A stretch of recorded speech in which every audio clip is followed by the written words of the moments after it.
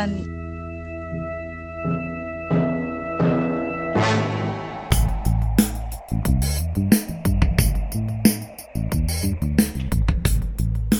Hei, og velkommen til første episode av Yonda-podden. Det vi håper blir en serie med podcaster fra oss i Yonda Yonda, som er Foreningen for japansk litteratur i Norge. Hvem er vi? Vi sitter her, tre vakre mennesker. Det er professor Reiko Auestad fra Universitetet i Oslo, og oversetter Ika Kaminka, og så er det meg selv, Magne Tøring, og vi har, som også er oversetter.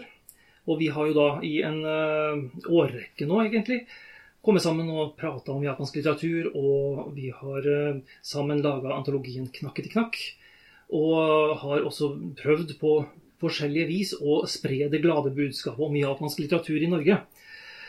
Men før vi setter i gang med dagens sending, så tenkte jeg at det er greit at vi i hvert fall sier noen ord om oss selv. Her på min venstre side så har vi Reiko Auestad, som nevnt professor ved Institutt på kulturstudier og orientalske studier ved Universitetet i Oslo.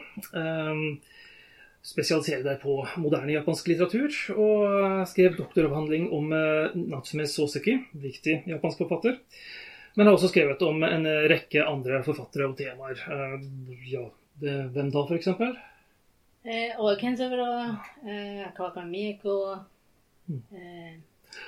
Haruki Murakami. Ja, som vi skal snakke om i dag. Ja.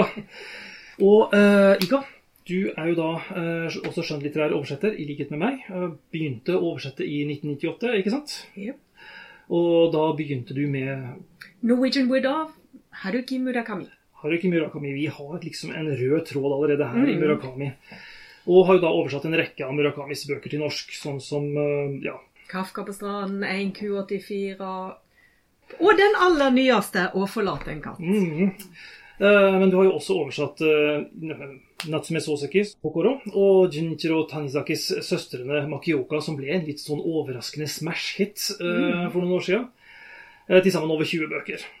Og da har jeg meg du også fått tid til å gjøre, selv om du bare begynte i 2006, Magna. Da med en oversettelse av Kaneharas Slanger, piercing. Ja, og dette var etter at du hadde skrevet masteroppgaver om Oe Kensaburo, den andre japanske nobelprisvinneren i litteratur. Og du har da i all hovedsak konsentrert deg om japanske samtidsforfattere, som du også har vært med å oppdage, altså eller introdusere for norske lesere. Ikke minst da de to Kawakamiene, Mieko og Hiromi. Så er du jo da aktuell med nominasjonen til Bastianprisen for Shusaku Endos taushet. Og i tillegg til dette så har du oversatt flere Murakami-verk. En roman, Sputnik, Elskede Sputnik, alene, og 2 eller 3 sammen med meg. 2 novellesamlinger og en roman. Så vidt jeg husker. Det er riktig, det var veldig gøy. Vi tenkte jo da at i og med at dette er første gang vi samles, så var det på en måte litt sånn naturlig å gå tilbake til utgangspunktet der det hele startet.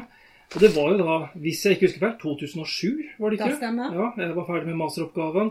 Vi kjente hverandre for så vidt. Jeg kjente deg, Ika, og deg, Reiko. Dere kjente hverandre. Så vidt. Ja.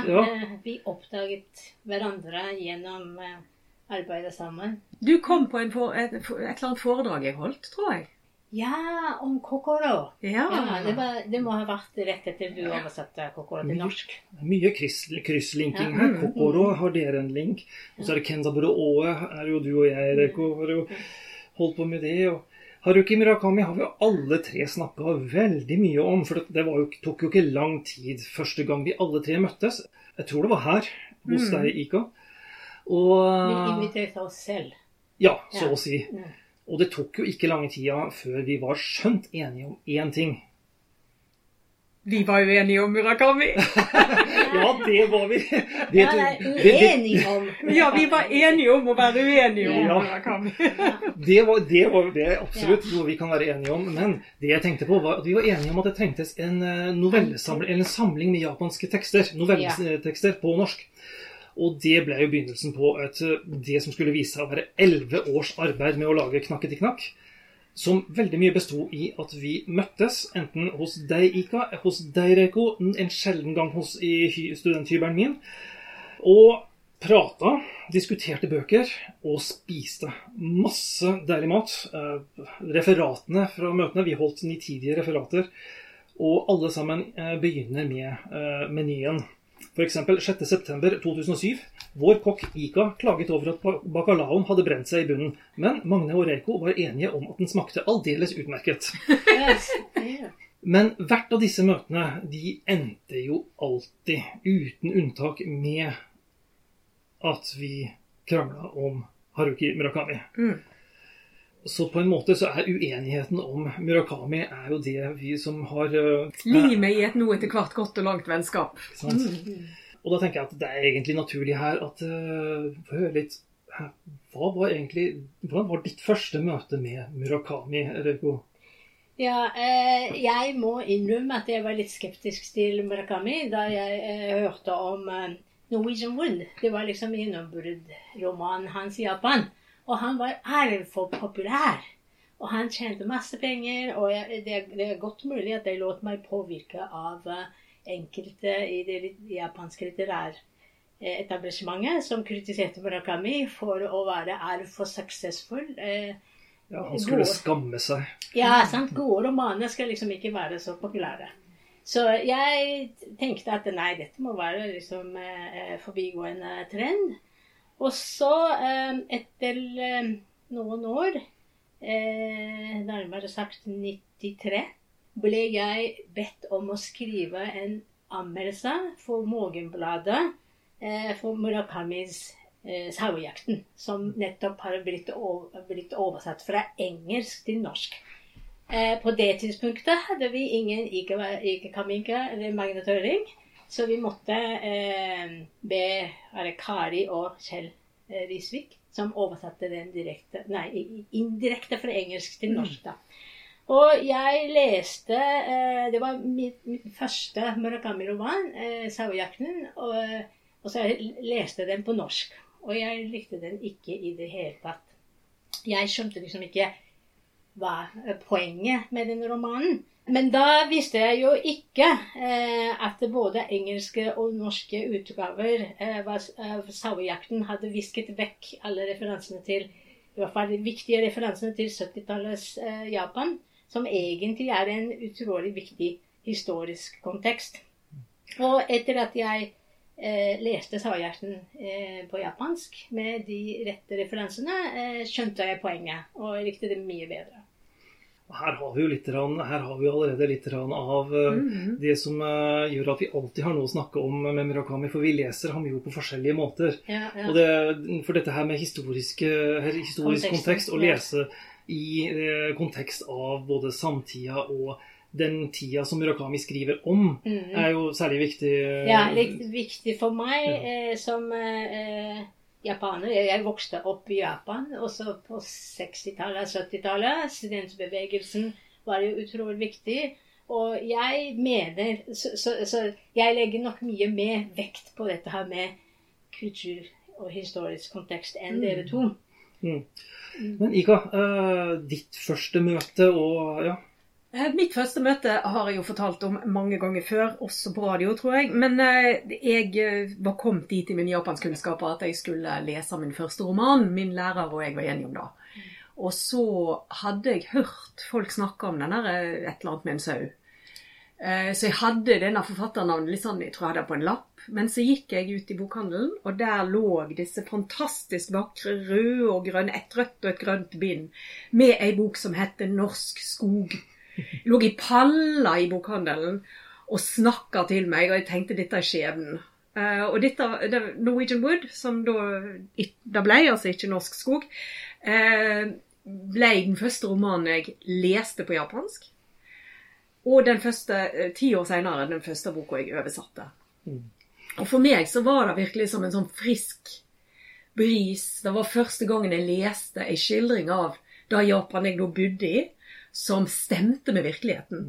Og jeg hadde lest metervis med japansk litteratur, men det var ingenting i de bøkene som stemte med det jeg hadde rundt meg, eller det samfunnet jeg levde i. Det var ingen skildringer jeg kunne forholde meg til. De skildret et Japan som riktig nok var vakkert, og det var veldig mye fint å si om det, men det var ikke det jeg bodde i. på en måte. Og da, for meg så ble Murakami da helt sentral i å så skildre en sånn grunnleggende postmoderne japanske erfaring, tenker jeg. Og du sa at det føltes som skjebnen, og det må det jo ha vært også, for Norwegian Wood var jo ikke bare den første Murakami-romanen du oversatte, men det er vel den første romanen, det er den første romanen jeg oversatte, i det hele tatt oversatte. Ja. Og ja, så lite skulle du vite den gangen da du så de pallene, for det hadde jo, det var ikke slik at du gikk til forlaget med den boka og sa at du ville oversette den? Overhodet ikke. Jeg holdt på med helt andre ting i livet mitt, og forlaget, poenget med Norwegian Wood var at Murakami ikke var så begeistret for den engelske oversettelsen som forelå av mange årsaker. Sånn at når den skulle oversettes til andre språk, så så insisterte han på at den måtte oversettes direkte fra japansk. Derfor så ble forlaget tvunget til å gå ut og finne en japansk oversetter. Og kom Tyskland til meg og spurte om jeg kunne gjøre det. Jeg sa, glem det, jeg kan ikke japansk nok godt nok. Da sa jeg i 1 år, og til slutt så skjedde det ting i livet mitt, så jeg tenkte, ok, dette er en redningsplanke, kanskje det er den jeg trenger. Og slik ble jeg oversatt. Jeg snakker om skjebnen også, fordi da jeg var student, og tenkte på å bli oversetter, så var det jo på mange måter, jeg hadde jo hørt om deg, og Ika, og tenkte at ok, nå skal jeg inn på ICAs enemerker her, men så møttes vi en gang, og så var det utrolig hyggelig og bare invitert meg inn i varmen. Og du har jo vært sentral for at jeg i det hele tatt begynte med oversettelse. Sånn at hadde ikke Murakami vært misfornøyd med den engelske oversettelsen av Norwegian Wood, så hadde ikke forlaget spurt deg om å bli oversetter, og hadde ikke du blitt oversetter, så vet jeg ikke om jeg hadde blitt det. Og hvor hadde japansk litteratur i Norge vært i dag? Det kan man bare spørre seg. Det kan en bare spørre seg, og nå høres det ut som om du tolker historien akkurat slik Murakami gjør det i hans nyeste bok. Ja, for det er jo egentlig en veldig fin foranledning også for å snakke om ham nå, for det er jo en ny bok ute av Murakami i disse dager.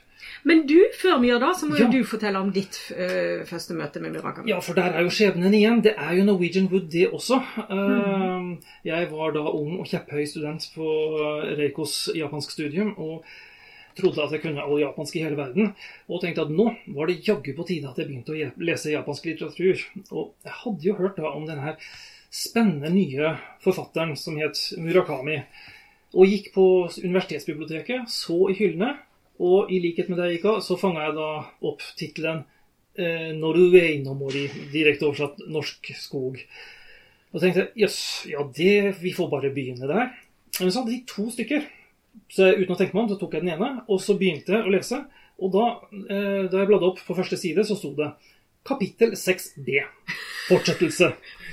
Middagen forløp omtrent som dagen før. Og jeg tenkte, ok, jeg hadde en følelse av at han kanskje var litt avantgarde, men ikke fullt så avantgarde som dette her, og at han startet midt i historien, og måtte møysommelig stave meg gjennom et helt kapittel, før det gikk langsomt opp for meg at dette her er kanskje ikke begynnelsen, og da skjønte jeg at de 2 bindene, det var jo selvfølgelig første og andre del. Så da gikk jeg tilbake til første del og leste da Norwegian Wood, som var da den første hele romanen jeg leste på japansk. Men da, nå er det jo en ny bok ute, og Ika, kan ikke fortelle litt? Jo, jeg forsøkte nå å finne da sitatet som du nesten siterte her, med historien og skjebnen og tilfeldighetenes gang. Men altså, Murakami har skrevet en bitteliten flis av en bok som heter Å forlate en katt, hva jeg snakker om når jeg snakker om far. Som er et personlig selvbiografisk essay, der han først og fremst forsøker å skildre far sin, eller ta tak i da at han hele sitt liv har hatt et veldig vanskelig forhold til faren. Og i motsetning til for eksempel Knausgård, så gjør han da på knappe 60 sider. Men 5 år etter at faren dør, så orker han endelig å ta tak i den historien, eller det store spørsmålet, nemlig hva faren gjorde under krigen. Og arbeidet med dette og forsøke å finne ut hva faren gjorde under krigen, leder han jo da ut i ganske interessante betraktninger også om de japanske krigserfaringene, som er en historie som er veldig lite fortalt i Vesten, faktisk. Ja, det er jo sagt for så vidt mye om Japan og krigen, men da er det jo, ja, hva er det gjerne som sies om Japan og krigen, Reiko? Ja, nei, jeg tenkte tidligere var jeg litt skeptisk til Murakamis manglende vilje til å liksom ta opp krigsminner direkte, sånn som Oe Kenzaburo pleier å gjøre. Og så Oe om Murakami ble sammenlignet veldig ofte, og famously kritiserte Murakami for at han ikke tar opp viktige tematikker som har med krigsminner å gjøre. Men etter at jeg har lest denne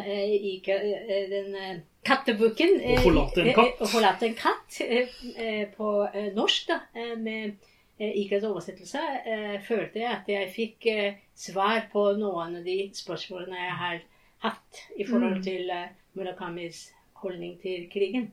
Og jeg ble positivt overrasket, for jeg følte at jeg forstår hans kvaler på en måte da, i forhold til dette her med hvor mye kan du grave i krigsminner når det trauma involvert, og at av hensyn til faren sin han ikke kunne stille det viktige spørsmålet. Han turte rett og slett ikke. Han var redd for egentlig hva faren skulle svare. Tenk om faren faktisk var med i Nanjing-massakren. Men det jeg først og fremst tenkte på, det var jo det at når det snakkes om Japan og krigen, og det snakkes jo for så vidt en del om, men det jo gjerne enten så snakker man om atombombeerfaringen, Hiroshima og Nagasaki, og hvordan Japan var offer for det.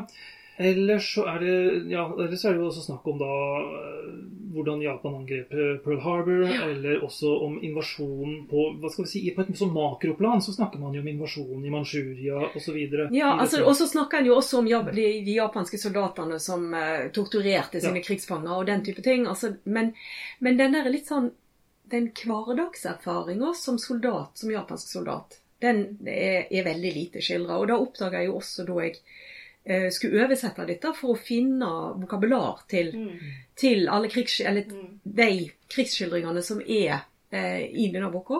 Det var fryktelig vanskelig, for jeg klarte ikke å komme over en eneste bok på engelsk eller norsk som fortalte om krigen fra et japansk ståsted. Utover det som du nevnte, og det synes jeg var ganske interessant i seg selv. Og jeg synes at det han gjør i denne boka på en veldig fin måte å liksom balansere dette med at Japan var overgripere, krigsforbrytere, og da kommer jo, det jo noen sjokkerende øyeblikk i denne boka. Men også de japanske soldatene lei også.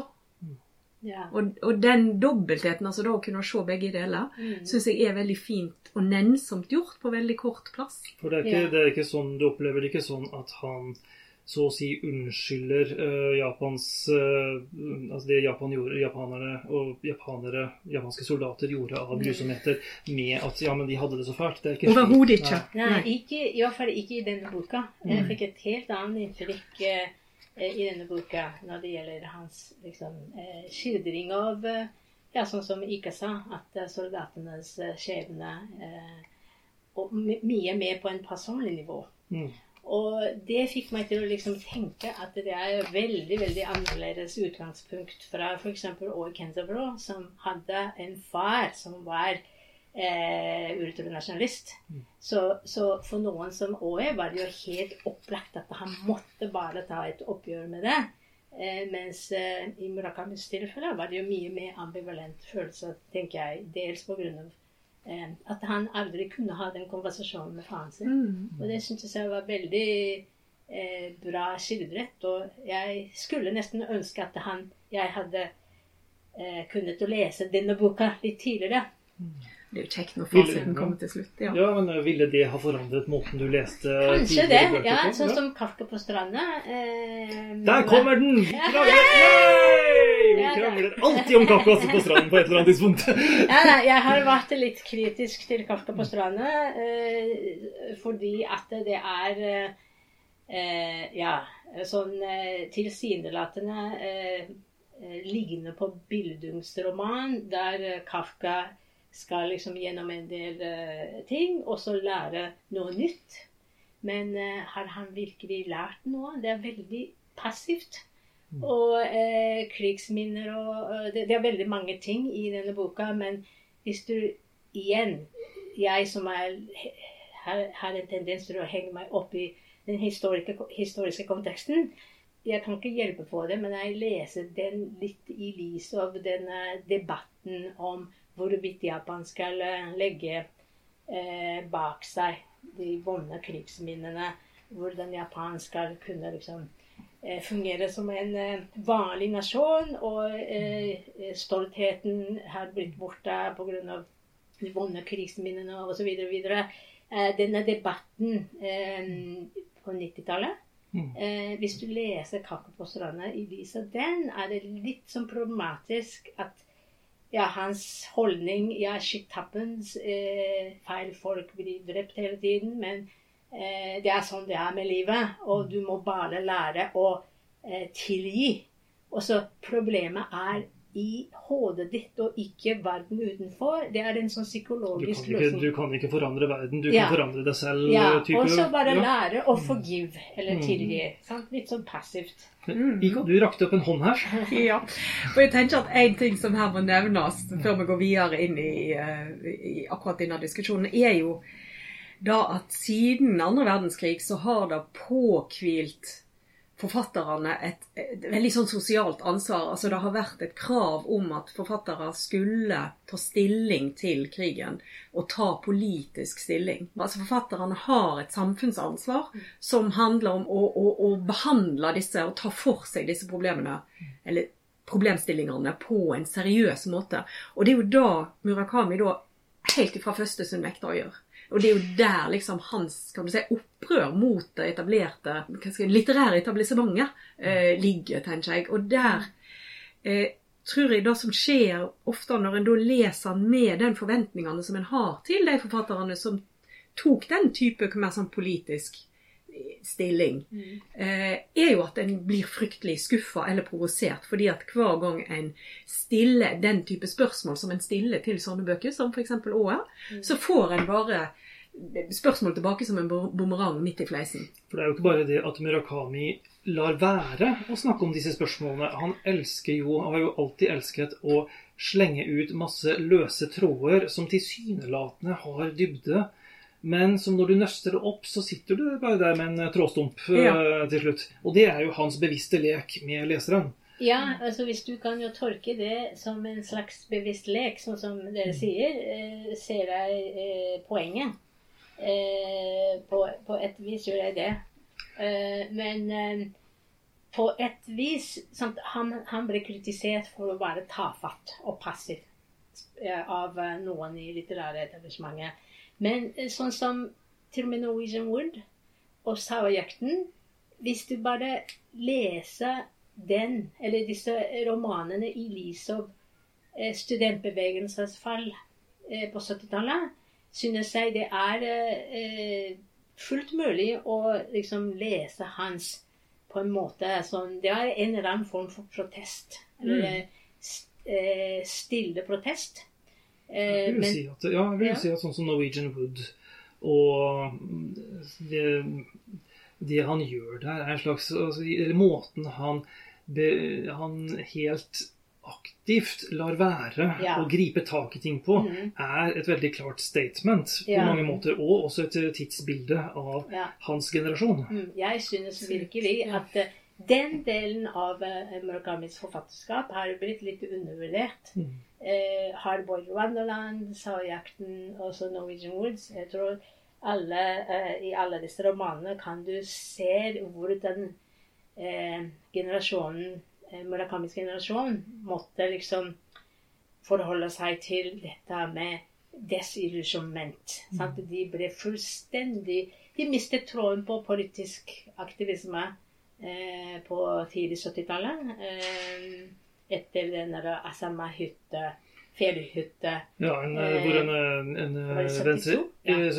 venstre-radikal gruppe tok gisler og barrikaderte seg i en hytte. Stor politiaksjon. Og så lynchet hverandre. Og lynchet hverandre. Sendt på TV. Direkte sendt på TV. Det var et stort sjokk for hele. Det var en skjellsettende opplevelse for japanere. Det var død. Altså det var, hva skal vi si, det var studentbevegelsens død på mange måter, for å si det litt. Og så, jeg ville nesten si at når du mister tråden på politisk aktivisme, men likevel fornøyd med tingenes tilstand i Japan, der makt og penger styrer alt, hva kan du gjøre? Og så på en måte sånn innesluttheten var svaret for Murakami, og den minimalistiske fortellerstilen hans kan forstås i den konteksten, tenker jeg. Og da må jo jeg bare boble av, for nå har jeg minst 14 ting jeg har lyst til å si. Ja. Men en av de er jo da at akkurat den måten å ta avstand på, eller være kritisk på, har jo også veldig sånn lange tradisjoner i japanske samfunn. Altså da å vende seg vekk fra samfunnet, rett og slett å vise da ryggen som en form for protest. Helt tilbake til middelalderen med hojoki og disse sånn ascetic asketer, eller kan du si folk som da forlot samfunnet, byen, og dro opp i hytter på fjellet og skrev om at de ville ikke ha noe mer med samfunnet å gjøre. Og det var jo veldig ofte politisk motivert i bunn og grunn. Men jeg ville tro at det i Murakamis tilfelle hadde veldig mye med språkstilen hans å gjøre, eller sånn skrivemåten å gjøre. At denne minimalisme og sånn nonchalant måte å forholde seg til verden utenfor. Veldig lite om følelseslivet til rollepersonene. Et blendende fravær av refleksjon over egne følelser, vil jeg si. Og så sant, jeg tenker ofte at det sant, følelser for Murakami er veldig farlig. Og så det er noe med at i hvert fall for fortellerstemmene hans. Fortellerstemmen, jeg tenker at han har sagt flere ganger at han er ikke interessert i å ha en sånn skildring av psykologien hos rollepersonene. Ja, det er jo interessant, fordi at kanskje ikke følelser sånn med hjertesmerte, altså på det nivået, men han er jo veldig opptatt av det ubevisste, og veldig opptatt av det som foregår inne i personen. Det er jo det som er, sånn som i Kafka på stranden, da, som du sier, det er en form for bildungsroman, eller sånn, en modningsroman, så er jo utviklingen, eller det som skjer jo i all hovedsak inne i personen. Ja, men som ikke skildres. Ja, det er jo et spørsmål, om det skildres eller ikke. Det skildres i hvert fall i veldig abstrakte og han har jo da laget 2 bøker, tror jeg, sammen med den største jungianeren og psykoanalytikeren i Japan, Kawai Hayao, og som snakker veldig mye om dette her med liksom Murakami ser for seg sjelen som et slags hus, og han søker ned i kjelleren. Ned i brønnen, som det gjerne blir. Og nettopp, altså dette brønnbildet som kom igjen om og om igjen. For det er vel kanskje litt det her, at i stedet for å prøve å skrive følelsene i et analytisk språk, så skriver han dem ut som, altså de følelsene manifesterer seg som metafysikk, så å si, eller ikke metafysisk, men som overnaturlige fenomener i romanen. Jeg vet ikke om de talende kattene er et uttrykk for følelsesliv, men det er jo sjeler som vandrer, og det er store slanger som dukker opp, og det er Johnny Walker dukker opp som djevelen selv. Men det jeg prøvde å si er at det virker som om det er veldig sterke føringer hos rollepersonene om at de ikke skal gi uttrykk for følelsene sine. Og så hva som foregår i hodet deres, det er jo interessant også, men det er ikke noe rollepersonene selv skal liksom gi uttrykk for.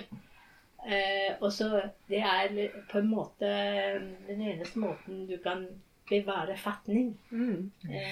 Det har vel også litt med å gjøre at han i hvert fall i begynnelsen skrev seg inn i en sånn amerikansk, med en sånn hardkokt sjanger. Altså, det er som Hemingway. Carver, Cormac McCarthy. Altså, det er jo ingen der som blir uttrykt gjennom det, men gjennom handling eller ord. Altså det de sier. Sånn, jeg tenker på sånn Nick Adams stories i The Killers. Det er du kjenner igjen definitivt murakamisk, eller Hemingwaysk i Murakami da. Jeg tenkte kanskje vi skulle vende tilbake igjen til katteboka, og forlate en katt, for det er jo da ikke det er jo ikke en roman, det er jo et essay. Men altså, vil du si at den er den murakamisk? Kan jeg få svare på et litt annet spørsmål først? Vær så god, svar på hvilket spørsmål du vil.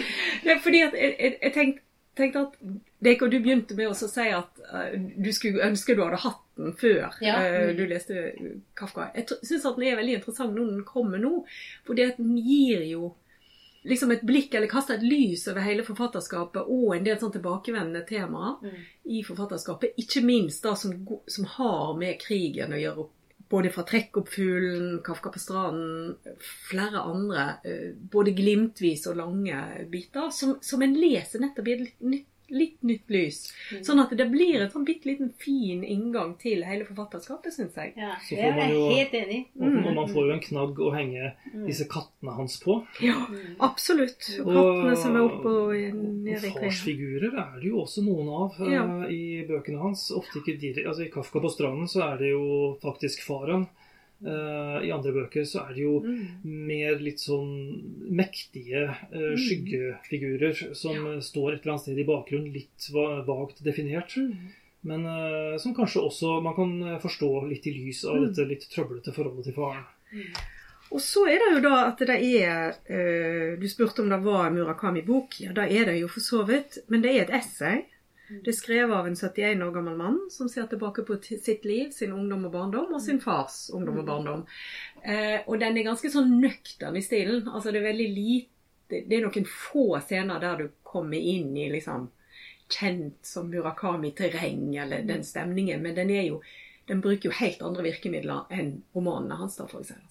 Jeg tenkte på det, noe som var litt interessant med at vi snakket jo om dette her med forholdet til historie, og det var vel du, Reiko, som nevnte dette med at han i hvert fall ble kritisert for å ha en passiv holdning til fortiden, til det som hadde skjedd. Og det var jo litt interessant, fordi i en av anmeldelsene av Katteboka nå på norsk, av Eivind Myklebust, så det jo det ene punktet. Han liker boka veldig godt, men det det ene punktet han setter et lite spørsmålstegn ved. Som han skriver at essayet nært og fint, skriver med mjuke poter og strøken pels. Men jeg får en litt emmen ettersmak av etterordet. Fordi han synes Murakami drar for store slutninger om historien, i anførselstegn, på bakgrunn av det han sier, den dunkle fortellingen om faren.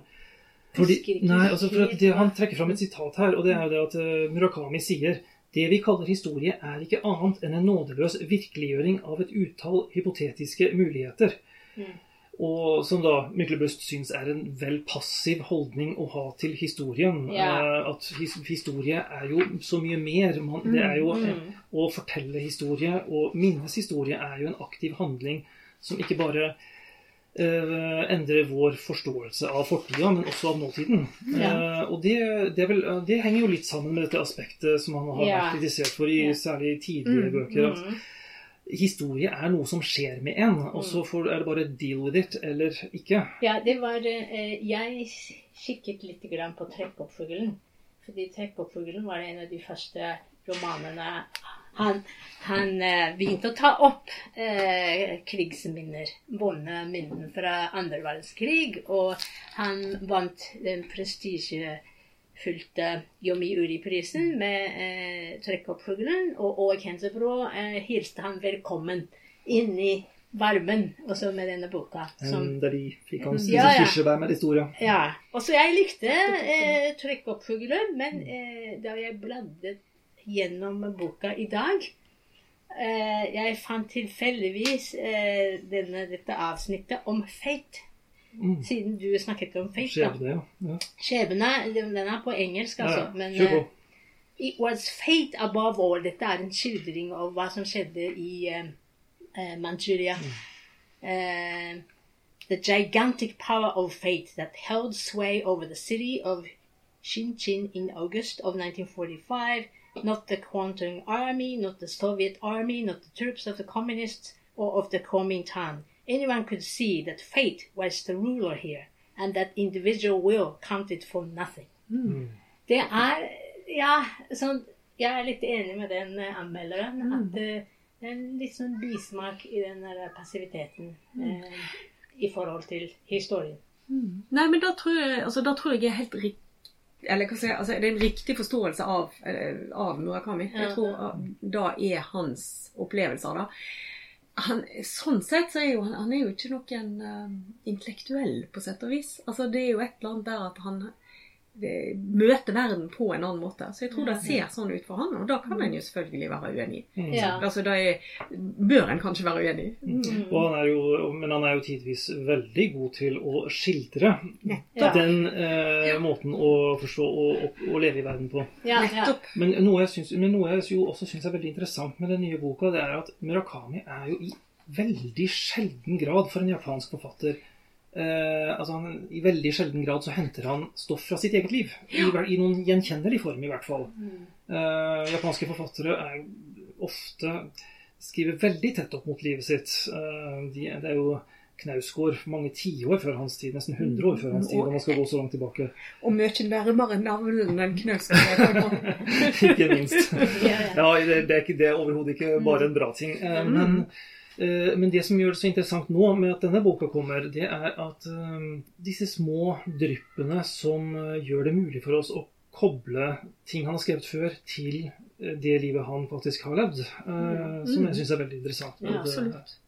En annen ting jeg har oppdaget nå i det siste, etter at Knakket i knakk kom ut, har jeg begynt å bruke noveller i stedet for romaner i undervisningen. Og så tidligere har jeg alltid hatt Hardboiled Wonderland på pensumlista, men nå i det siste har jeg brukt 2 noveller. Ildflue og Tausheten, faktisk. Og studentene elsker dem. Og jeg synes Murakami på en måte utrolig flink med noveller. Så jeg må si jeg har blitt litt positivt overrasket over hvor bra noen av novellene hans er. Jeg synes jo at Murakami er bedre jo kortere han skriver, Og at veldig mange av de tidlige bøkene var bedre enn de senere. Og særlig når de blir jo lengre de blir, desto mer vidløftige blir de på en måte. Ja, det er kanskje noe der med at du sa at han er ikke først og fremst en intellektuell, og i noen av de litt lengre bøkene, og de lengre bøkene, de virkelig lange, sånn som 1Q84 og Kommandanten. Ja, den har jeg nok ikke lest. Så hva skal vi si, tankegodset litt spinkelt til å skulle bære et så stort verk. Men denne boka er jo da, det er jo veldig interessant, denne katteboka, og har jo fått gode anmeldelser, men så er det jo noen som har en høne å plukke med deg personlig, ikke? Ja, det var litt gøy. Men Knut Hoem anmeldte denne boka i Åpen bok i P2, og han er jo veldig glad i essayet, som han først leste i New Yorker i Philip Gabriels oversettelse til engelsk. Og han sier jo at den norske utgaven også er årets vakreste bok på norsk, og han setter jo veldig pris på det. Men så fyrer han løs, for han synes at den norske oversettelsen skurrer. Og nærmere bestemt så anklager han jo deg for å være veldig gammeldags i språket. Så da spør jeg som en god sportskommentator, hvordan føles det? Nei, det var jo litt overraskende. Jeg satt der helt og intetanende og spiste frokost og satte kaffen i halsen. Som en annen Murakami-figur. Ja. Fordi at ikke bare skurrer det, men vi blir jo mer og mindre beskyldt for å ødelegge hele Murakami for opplevelsen for han. Og da er jo litt trist. Og det lå vel sånn litt mellom linjene at han synes at det har jeg gjort før også. Så da kan jeg jo bare beklage. Og han beskylder meg jo da først og fremst for at for jeg har liksom gammeldags vokabular som er i strid med Murakamis stil da. Og da er jo litt interessant. Ja, dette ordet Murakamis stil må vi komme tilbake til. Ja. For da kan en jo spørre seg, hva er Murakamis stil? Så er det jo klart at det er jo ikke første gangen jeg er blitt beskyldt for å bruke litt gammeldagse ord, og en del av den kritikken tar jeg selvfølgelig på meg, fordi at da gjør jeg. Men samtidig så er det jo sånn når en oversetter at en leter ofte da etter akkurat det ordet som stemmer akkurat på den tingen. Og hvis det finnes på norsk, så er ikke jeg så, da kommer jo litt an på boka selvfølgelig, det er ganske mye an på boka, men da blir en jo veldig glad når en finner et ord som er liksom det som stemmer for den tingen. Og ikke så opptatt av om det er det mest populære ordet i 2018, eller om det kanskje var mer populært i 1880. Nei, han kom jo med en liste ord som tidvis, og nå tok jeg meg selv i at jeg faktisk sa tidvis for bare 5 minutter siden. Det er et ord som jeg bruker det bruker jeg i dagligtale, faktisk. Til og med jeg gjør det. Nå skal ikke jeg anklages for å være spesielt moderne eller hipp i språket, men det bruker jeg, og det er jo også ord som gledefylt, betuttet og befippelse. Ja, befippelse måtte jeg slå opp i ord. Helt klart ikke det vanligste ordet i vokabularet, men hva tenker du om disse ordene, eller det at det skal være så problematisk? Ja, altså noen av de, jeg ser jo at delvis at noen av de kanskje er litt sånn på siden av hverdagsspråket her. Noen av de synes jeg jo bare helt sånn, altså forstår jeg ikke problemet med. Men her går det nok også litt på, kan du si, rytmen i setningene og den type ting, at vi har litt sånn forskjellige opplevelser av hvordan Murakami skriver da, tenker jeg. Ja, for der er vi jo inne på dette med Murakamis stil, som Poem anklager deg jo så å si for å ødelegge Murakamis stil. Men hva er Murakamis stil? Hva snakker vi om da? Ja, da er et interessant spørsmål. For det første, altså, han jo flere. Altså, han har utviklet stilen sin. Den har endret seg radikalt, synes jeg, fra de første bøkene til de senere romanene. Og da jeg vil gjerne gjenta at dette er et essay, så det er skrevet i en annen stil enn hans vanlige stil. Men til å begynne med så skrev han jo veldig sånn antilitterært. Altså han hadde en del, altså han hadde setninger som i seg selv liksom var veldig sånn flate. Og hele teksten gikk bort til som et helt sånn flatt ark. Og så innimellom så kom det en sånn rar metafor, eller det skjedde et eller annet sprell. Men det var helheten som var som en sånn kanskje duvende jazzrytme, eller et eller annet. Men det var veldig lite oppsiktsvekkende. Jeg så en som beskrev han som plain vanilla. Og altså helt streit vanilje, mens da liksom oversetterne, det pøser på med strøssel og alt mulig sånt. Og så etter hvert så har han begynt å skrive mye mer litterært med årene, sånn at de senere bøkene, sånn som Kommandanten og i noen grad NQ84, er holdt i et mye mer, kan du si, konvensjonelt litterært språk, med helt sånn vanlige litterære virkemidler. For her er det jo allerede så masse som det går inn å snakke om, fordi at det er jo også sånne ting som at dette sammenfaller med at han går fra å skrive førstepersonsromaner til å skrive tredjepersonsromaner. Det var bare en ting som jeg hadde lyst til å holde fast i, og det var, du snakket om oversetterne som kaster på strøssel. Ja. Og hvilke oversettere er det snakk om her? Jo, altså den første oversetteren, Alfred Birnbaum. Så det er jo engelsk, ikke sant? Ja. Oversetterne til engelsk. Som da i mange år var de som videreformidlet Murakami til resten av verden, sånn som til Norge. Altså han ble sekundæroversatt til norsk. 4 eller 5 første bøkene. Og den første oversetteren heter Alfred Birnbaum. Han er genial. Det var han som introduserte forfatterskapet til forlaget, og var sentral i å liksom spre budskapet til verden. Han er genial, men han oversetter jo ikke de bøkene som Murakami skrev. Altså han har en helt fabelaktig rytme og sans for tone og liksom fremdrift og sånn, og er morsom og virkelig strålende. Men han gjorde jo akkurat det med de bøkene som han ønsket å gjøre. Sånn at han jasset det jo veldig opp, og strøk det som ikke passet, og la ting til. Novellen Lederhosen, for eksempel, har han jo kuttet de første sidene og omstrukturert hele greia i oversettelsen, for å gjøre den mer sånn in medias res-aktig, altså at du begynner rett på fortellingen, og ikke alt det der introduksjonen, den lange introduksjonen. Så da han sluttet å oversette han, så var det jo landesorg, for å overdrive litt grann. Så mange som etterlyste han. Ja, men jeg skulle bare si at det må jo være lov å snakke om oversetterens stil også. Så det er liksom ikke målet å gjøre oversetterne så usynlig som mulig. Eller vi har jo lest artikkelen om Philip Gabriel, de 3 oversetterne av Murakami, som har 3 forskjellige særegne stil.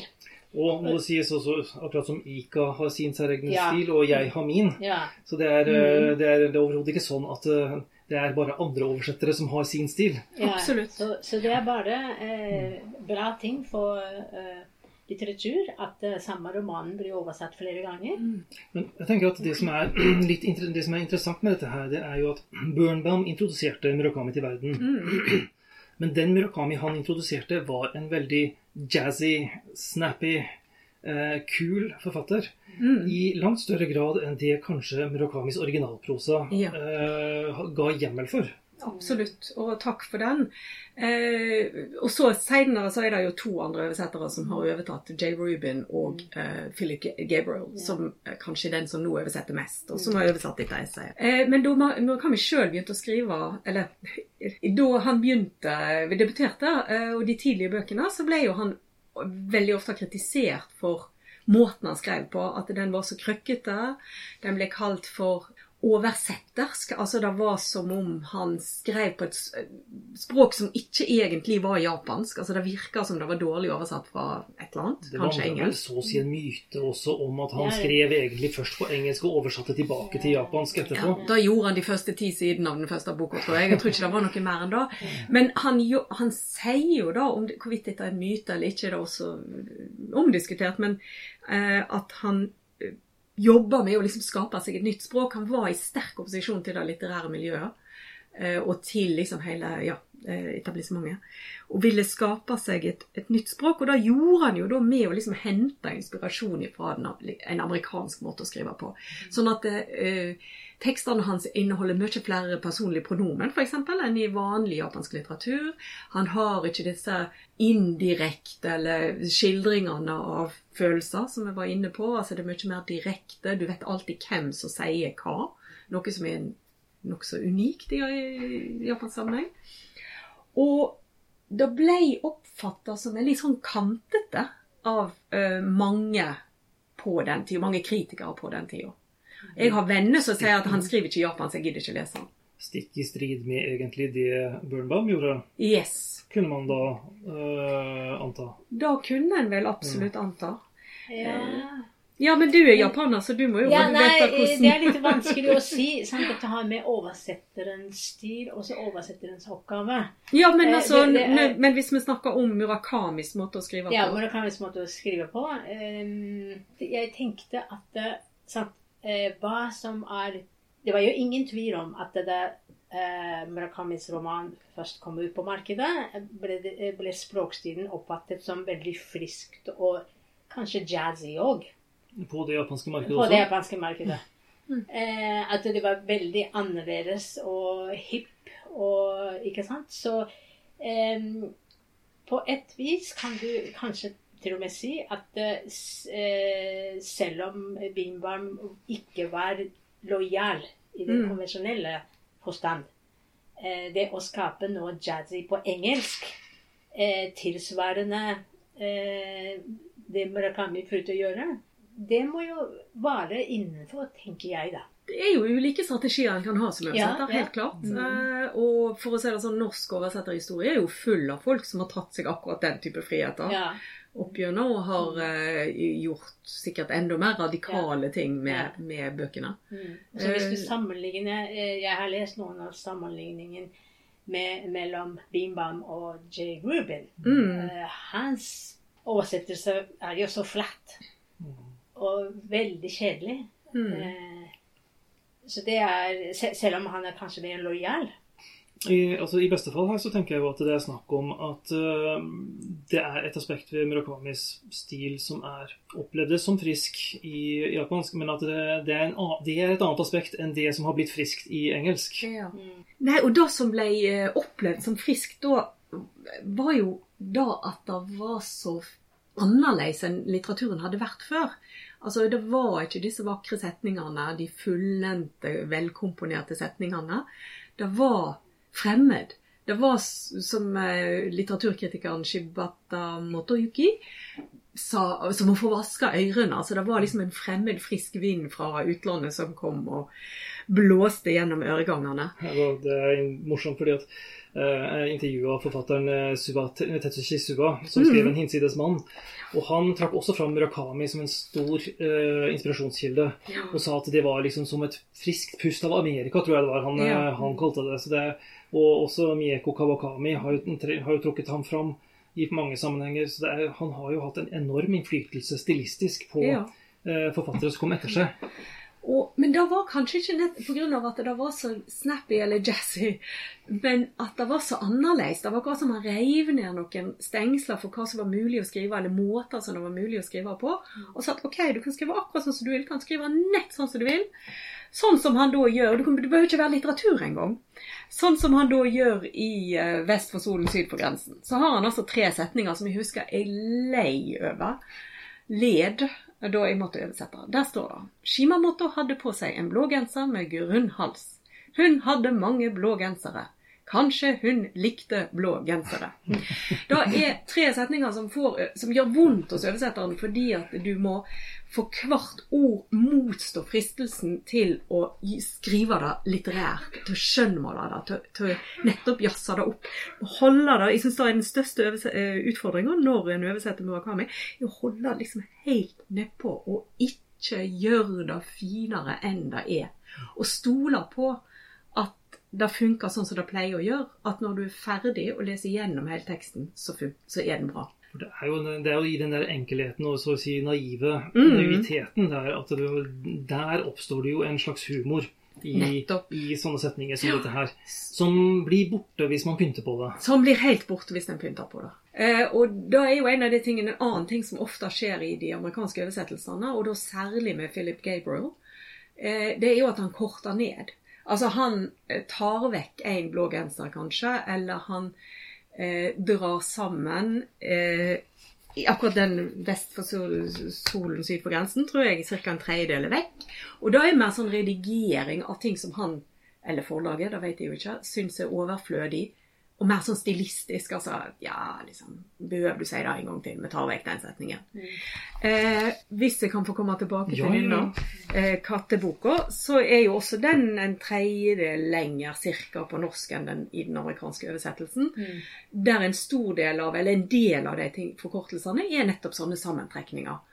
Altså han tar vekk den midterste setningen, eller det setningsleddet som han synes blir forstyrrende, som haler teksten ut og gjør den litt tyngre og kjedeligere og sånn.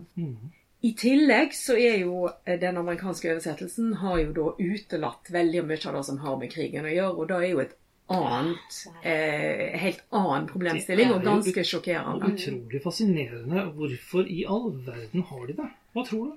Ja, de gjør det gang på gang med alle forfatterne. Men det er jo det, jeg vil jo si at det er selve nerven i historien. Yes. Det er jo det hele historien hele essayet handler om. Men har du noen teori, Ika, eller du, Reiko, om hvorfor? Nei, kanskje de føler at det kan være litt støtende. De jo, amerikanske forlag kjent for å liksom kutte ut ting som ikke passer ideologisk inn i deres bilde av hva leserne liker å lese. Og det har de hatt det lenge, og Murakami ikke den første gangen. Grotesk. Kironatsu har kuttet ned utrolig mye. Men ofte så handler jo de kuttene om lengde. Sånn som med Trekkoppfuglen, da den ble kuttet veldig mye, så handler det jo om at forlaget nekter å gi ut en så lang bok. Her det snakk om et essay på, altså jeg tror det 30 normalsider, eller 35 normalsider. Så det kan ikke være det som tanken, og særlig siden da de tingene som kuttet liksom så kjernen, eller tyngdepunktet i dette essayet. Blant annet den skildringen av hva de gjorde med krigsfangene i Kina. Ja, nettopp. Det rett og slett vanskelig å forstå hva det som har skjedd her. Nei, for en ting jo hvis det var slik at dette støtter mot en amerikansk oppfattelse av at japanerne var en krigsmakt som måtte nedkjempes. Men her det jo ikke det heller. Det jo snarere tvert imot at de skildringene som tatt bort egentlig bygger opp under det man skulle tro var en amerikansk oppfatning. Det nettopp da, sånn så kan jeg få lov å lese da, sitatet. Det blir da for sjokkerende. Det vet jeg ikke før du har lest det. Shigeru Fujita, som var leder av 28. infanteriregiment fra slutten av 1938 til 1939, skrev følgende instruks til regimentets offiserer. En rask metode for å vende soldatene til slagmarken å la dem forestå avretting. Slik får de prøvd ut sitt vågemåt. Til dette formål kan tilfangetatte krigsfanger anvendes. Det i seg selv, altså, et sitat som det helt sånn, det sjokkerende, selv om man visste at det skjedde, så det sjokkerende at det kom i form av en instruks. Det kanskje mest sjokkerende var at noen faktisk var villig til å skrive det på papir, slik at det kunne bevares for ettertiden. Ja, sant. De tok seg ikke bryet med å skjule det en gang. Men i 2020 det litt overraskende at de gjør det. At dette kuttes fra den amerikanske. Ja. Men de pleide å gjøre det med sånn som veldig kjent tilfelle av et stort kutt Kawabatas Izuno Odoriko, The Izu Dancer. Ja. Det var noen støtende scener der det ble diskriminert mot Wandering Tabigeni. Ja, omvandrende musikanter og dansere og så videre. Ja. At vannet blir skittent fordi at vi har drukket av dette. Og alle disse steder der det kommer tydelig frem at det var noe som diskriminering mot omreisende musikere ble kuttet ut. Og det jo også en lang historie for at man i amerikanske oversettelser av Murakami også har hatt, hva skal vi si, lite tiltro til hva leseren kan finne på å interessere seg for. Jeg synes, altså, mitt favoritteksempel jo fra Sauejakten igjen, hvor hele første del av boka på japansk har titelen 25. november 1970. Ja. Og dette her jo ikke en hvilken som helst dato, for det var den datoen da Yukio Mishima han tok med seg noen fra sin private skjoldorden og stormet en av Japans selvforsvarsstyrke sin militærleirer, prøvde å få soldatene med på et statskupp, og da det ikke lykkes, så tok han livet av seg på rituelt vis. Ved å skjære opp buken. Ja. Og dette her var jo det jo en av de viktigste dagene i etterkrigstiden i Japan, og datoen jo så meningstung som det kan være. Ja. Og hos Murakami så jo nettopp poenget at han bruker den datoen til å beskrive en helt vanlig onsdags ettermiddag. Fordi hovedpersonen hans bryr seg ikke døyt om... Ja, det var det jeg prøvde å si om Sauejakten, ikke sant? At det var veldig mange flashback til den tiden. Men før vi tar det, for poenget jo da at i den engelske oversettelsen så heter del 1 ikke 25. november 1970, men den heter A Prelude.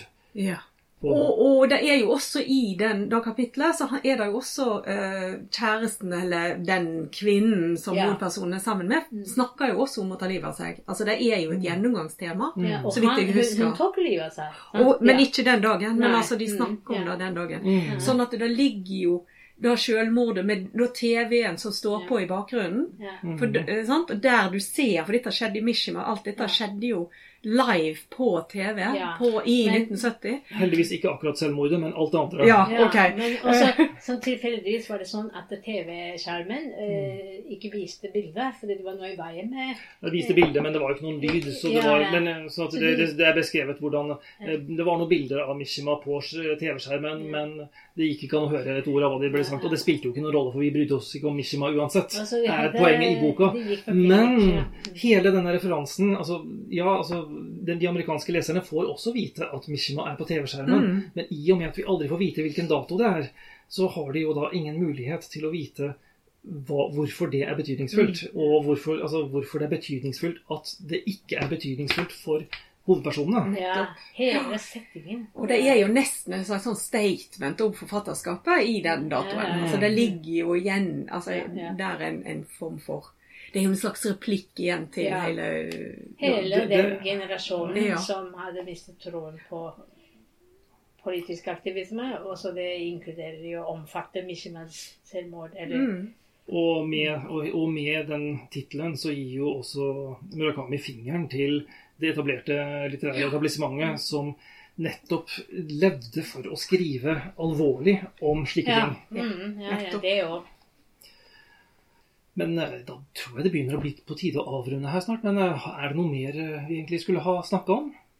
Jeg synes du skulle spurt meg hvorfor jeg valgte ordet avrette. Ja, for det var jo akkurat et av de ordene som Knut Hoem kanskje synes du ikke skulle ha brukt. Så hvorfor brukte du ordet avrette i stedet for henrette? Ja, nå skal du høre. Jeg vet ikke om det var et godt valg, men jeg ville ha et ord som var mer byråkratisk og skapte større avstand til handlingen, nettopp fordi at det kom i en skriftlig instruks, og at det ikke var så direkte som henrette.